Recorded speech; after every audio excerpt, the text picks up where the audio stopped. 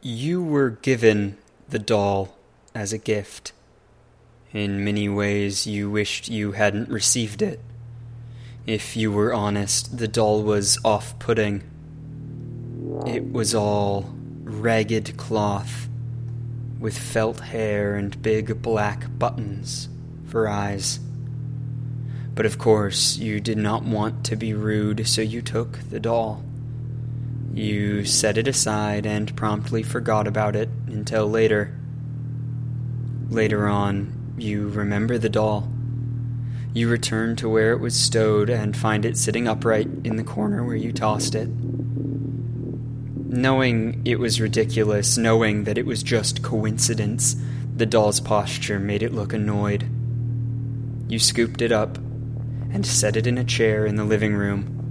With it in place, somewhere slightly more central than where you had cast it, you left the room and put the doll out of your mind.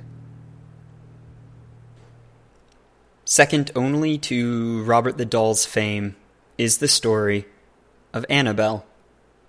Annabelle is a Raggedy Ann doll which is claimed to be possessed by a demon. It surfaced during the late 1960s, and its story began to spread. In the last few years, the story of Annabelle has grown immensely in popularity as it became the inspiration for a number of successful horror films. While the veracity of Annabelle's story remains suspect, it cannot be ignored as it takes a place among the most influential urban legends and hauntings in American history.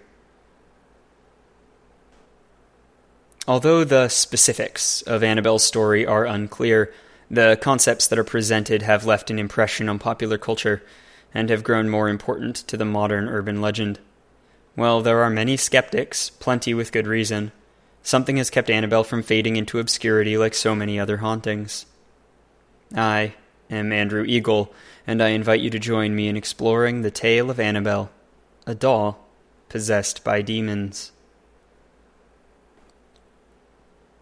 The doll had been around in your place now for a few weeks. In that time, it had managed to fall from the chair where you'd placed it 3 times. Each time you would be passing the living room and you would find it on the floor. You sigh and place it back in the chair and carry on. The 3rd time, you move it to a low bench near one of the doors. On the bench, it could be leaned against the wall in a way that made it impossible for it to fall. Then, one day you came home and realized the doll was holding a folded-up piece of paper. It seemed unlikely, but not impossible, that the doll had been holding a note the whole time, from the one who'd given the gift, perhaps. You slowly reach down and pull the folded note from the arms of the doll. As you unfold the paper and scan the page, you feel the hairs on the back of your neck rise and a chill settles over you. "Did you miss me?" was scrawled in untidy handwriting. The story of Annabelle begins in 1968.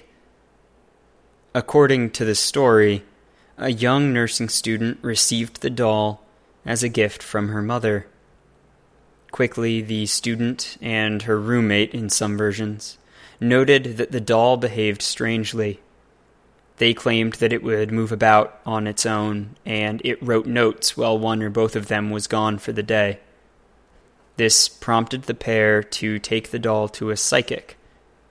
The medium they visited claimed the doll was haunted by the ghost of a young girl named Annabelle. The pair did not know what to do, so they decided to try to help the spirit that inhabited the doll, doing their best to nurture it and accept it. However, once they did that, the doll's behavior changed, became frightening and even malicious. The notes were no longer odd or cute. They were threatening and full of hate. Desperate, the pair looked for help from Ed and Lorraine Warren, self-described paranormal investigators and demonologists. The Warrens determined that the doll was possessed by something inhuman, something demonic. They confiscated the doll and took it to their occult museum, where it remains to this day, in a glass case labeled, positively, "Do not open." Something needed done. You were freaked out. It was impossible, but somehow you knew. You knew the doll had written the note, had been moving about on its own. So you needed to deal with it. You took the doll and locked it in the small closet in the entryway. With the thing behind a locked door, you began to search for someone to help you. You certainly didn't know how to dispose of a haunted object. Eventually, you found someone, a specialist. They ran a museum in a small town out east. They came, they told you the doll was possessed, and just as quickly, they left, taking the doll with them and leaving you with nothing else as explanation. To be honest, you were just glad the thing was gone, regardless of what your specialist said. In many ways, the Annabelle story carries weight because of the amount of pop culture that has arisen around it and the other stories of the Warrens.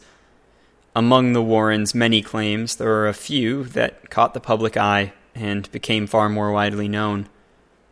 They have claimed that they were among the first investigators at the site of the haunting that inspired the Amityville Horror. They keep Annabelle in their museum, the doll that inspired the Conjuring cinematic universe, which now has 5 movies and has at least 2 more planned. Their work also inspired The Haunting in Connecticut. The story of Annabelle on screen is far more haunting and frightful than anything claimed by the Warrens to have happened in real life. But of course, that's Hollywood for you. Where many enjoy the Warrens stories for one reason or another, there are a number of reasons to think of them as fiction and nothing more. For one, their stories are based almost entirely on their own claims. Skeptical investigators have noted that many of the stories surrounding the Warrens seem to be of their own making. And investigation revealed that 2 of their most famous cases, the Amityville and Snedeker family hauntings, never happened. There is no evidence beyond the Warrens' own claim that suggests that the events ever occurred.